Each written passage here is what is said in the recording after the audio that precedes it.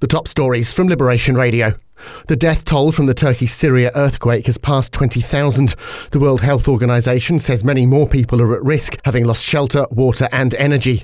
And the search for Nicola Bulley is heading towards the coast. Police say they're now searching a 32-mile stretch of the River Wyre, including the estuary and into the sea. In Jersey Overseas Aid is donating £150,000 to help survivors of the earthquake.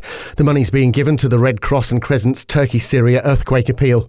And a report says the plane that ditched in the sea in November's engine had failed. The UK's Air Accident Investigation Branch can't identify the cause as the plane sank and hasn't been recovered.